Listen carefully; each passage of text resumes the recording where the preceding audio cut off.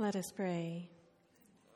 God of love, you invite us on journeys sometimes we do not expect, in search of things we hope to find.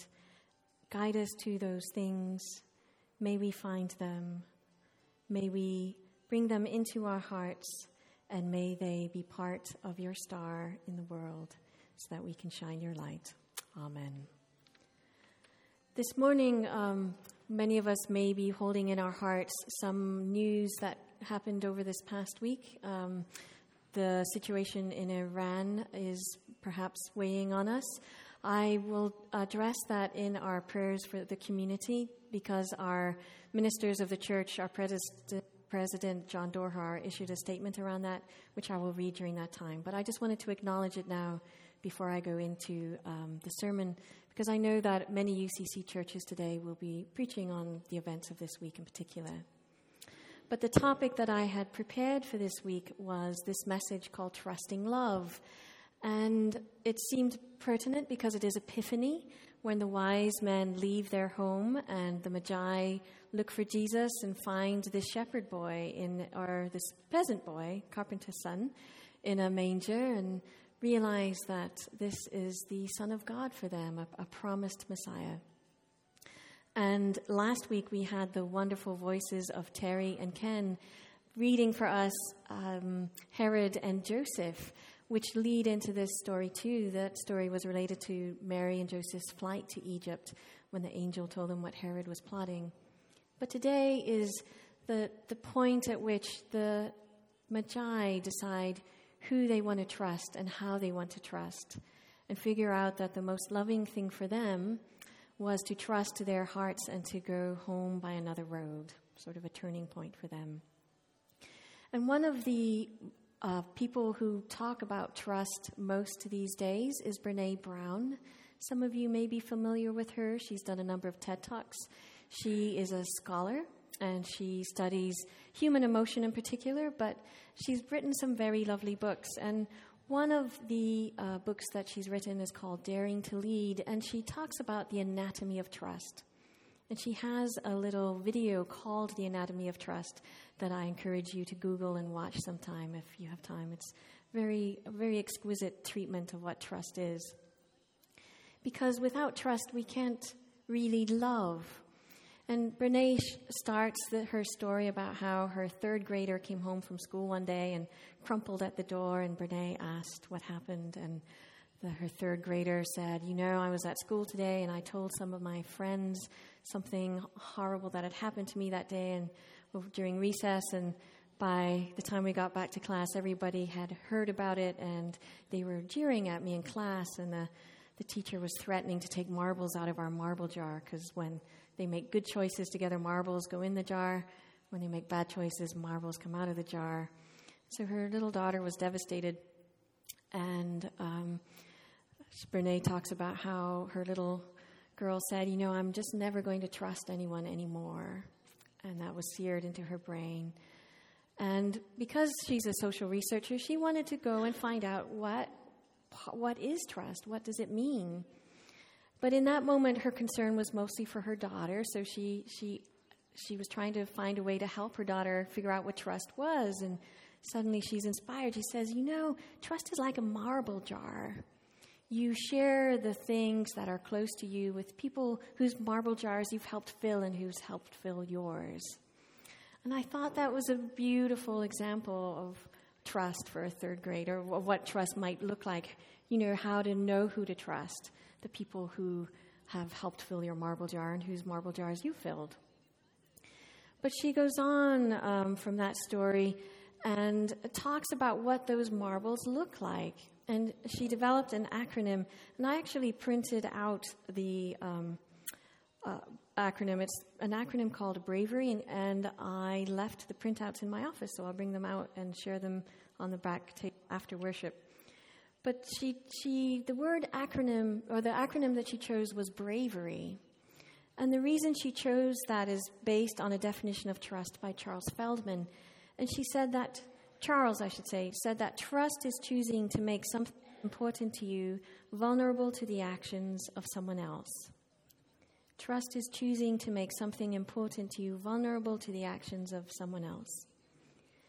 And then he says that distrust is what I have shared with you that is important to me is not safe with you. What I have shared with you that is important to me is not safe with you. And so that's a really simple, straightforward definition of what trust feels like in its most basic terms. But what Brené does is she breaks it down in even smaller parts. And she uses, again, the acronym BRAVERY. So B is for boundaries, so that we know what our boundaries are and we respect our boundaries. Other people, we know what other people's boundaries are, respect them. And so there's that give and take, but there's clarity around that. R in bravery stood for reliability, so that if we commit to a thing, we can be reliable and people know that we will do those things. Accountability is where we own our mistakes, apologize, and make amends. That is fundamental to trust when there's not a culture where it's possible to make mistakes and make amends. Then there's a lack of trust in the culture itself. And so making mistakes, we're not trying to be perfect. There's no perfect, but there's a space in which grace is offered. V stood for vault for Brené, and I found this really, her treatment of this quite interesting. For her, vault is keeping confidence. So she spoke about how when confidences are shared, the importance that we honor what's shared as confidential. But then she took it another step in her talk, and she pointed out how sometimes there is the way in which we inadvertently share confidences of other people, where in her example, she's like, if my friend Katie, just picking a random name, came and spoke with me and said, my so-and-so is having a divorce and her husband, it's really ugly and I think that he may be cheating on her. She points out that is a sense in which there's a sense in which there's a false closeness and intimacy created, because in sharing that, it seems like you're sharing something juicy and kind of confidential, but the person sharing that is sort of demonstrating their lack of reliability and trustworthiness in keeping confidences. And so she calls that the vault, and how often in just social settings we forget that.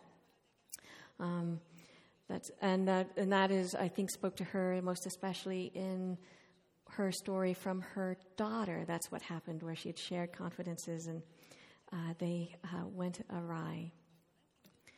And then integrity, walking our talk, living out our values, not just proclaiming them. Non-judgment. For her, Brené broke this down as when someone asks for help, being able to ask for help and for that request to be received in a non-judgmental way, and for that to be reciprocal was important. And then generosity. And for that, her approach was generosity means when we've been let down in some way, and we assume the best possible intentions of why that letdown happened. And her example that she used in her talk was someone, I think maybe speaking with her partner for an example, on the anniversary of someone she loved, and she was disappointed that her friend or partner had forgotten the anniversary. So she said, rather than go silent and pull it out, weeks later, to approach and say, I mentioned this important anniversary to you a month ago. I talked about it, and I was really sad that you didn't remember, and it was really important to me. And creating opportunities for there to be amendment, for there to be reconciliation in that particular moment. And what I thought was really beautiful about this rubric called bravery is that it breaks down for us in little chunks where trust goes awry and where trust can be built.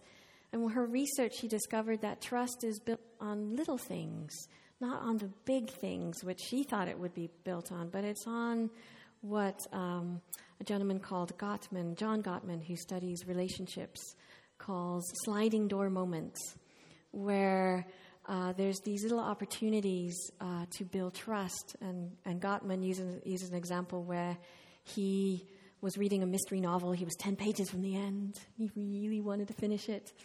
And he didn't want to get out of bed and brush his teeth, but he did. And on his way to the bathroom, he passed his wife, and his wife was looking really sad. She was brushing her hair. And he thought to himself, he's like, wow, I really just want to go get back in bed, read my mystery novel. But instead, he chose to take her brush and brush his wife's hair and ask her what was going on. And he lifted that up as this tender example of where trust was built. There was an opportunity for connection. And I found that a very beautiful example of a sliding door moment in what they said, in what he calls sliding door moments, and what Brené sort of lifts up as the opportunities for putting marbles in our jars and vice versa. And one of the things that occurred to me as I was revisiting this is something that I had looked at before, but it made me reflect on my own relationships. Of course, I have a couple of friends who are chronically late, and I know this about them. My beloved roommate in college, who's one of my soul sisters, I don't know if she's ever been on time, to be honest, right? But I know this about her, and we've figured it out. And so there's some things that I don't expect perfection on. And so if I particularly need a prompt showing up, I know not to necessarily ask for that from her. And if things go awry, we certainly have enough trust to fix it. So in all of our lives and in all of our personalities, there are aspects that we struggle with ourselves, and we hopefully offer grace to ourselves in those moments and ask for grace from others. And it's this, what I loved about Brené's talk is that when she gets to the end of it, she talks about how, one, this tool, this bravery tool, allows us, when we're struggling in a relationship, which none of us ever do, I'm sure. All our relationships are perfectly smooth, and we never struggle. But if we're really needing to sort of pinpoint and have a conversation around something, if we sort of reach that point where we really need to speak up, this rubric is super helpful, because if we were to sit down and go through and say, oh, I think it's this area that's really bugging me, and then reflect on, is it reliability? Is it integrity? Is it accountability? What is the area that's most pressing? And then have a conversation around that. And because trust can be this huge abstract thing, but if we break it down into its parts, then we can start to address it in the relationships that we have and build upon it. And I thought this was super beautiful. But because it is Epiphany, and because, like the Magi who trusted themselves to make a choice and say, we're not going back to Herod, because we don't think that would ultimately lead to more love in the world, we're going to go back by a different road. She points out, she uses this wonderful quote from Maya Angelou, she quotes Maya Angelou, who quotes an African proverb. And the African proverb says, "Be wary of the naked man offering you a shirt." Right? Which is a lovely little, very vivid image. And what Maya Angelou said, based on that quote, was, "I don't trust people who don't love themselves, but say, I love you." And so most of us struggle with self-love, right? I don't think I've met a single person in my life, let alone career as a pastor, who doesn't struggle with that sometimes.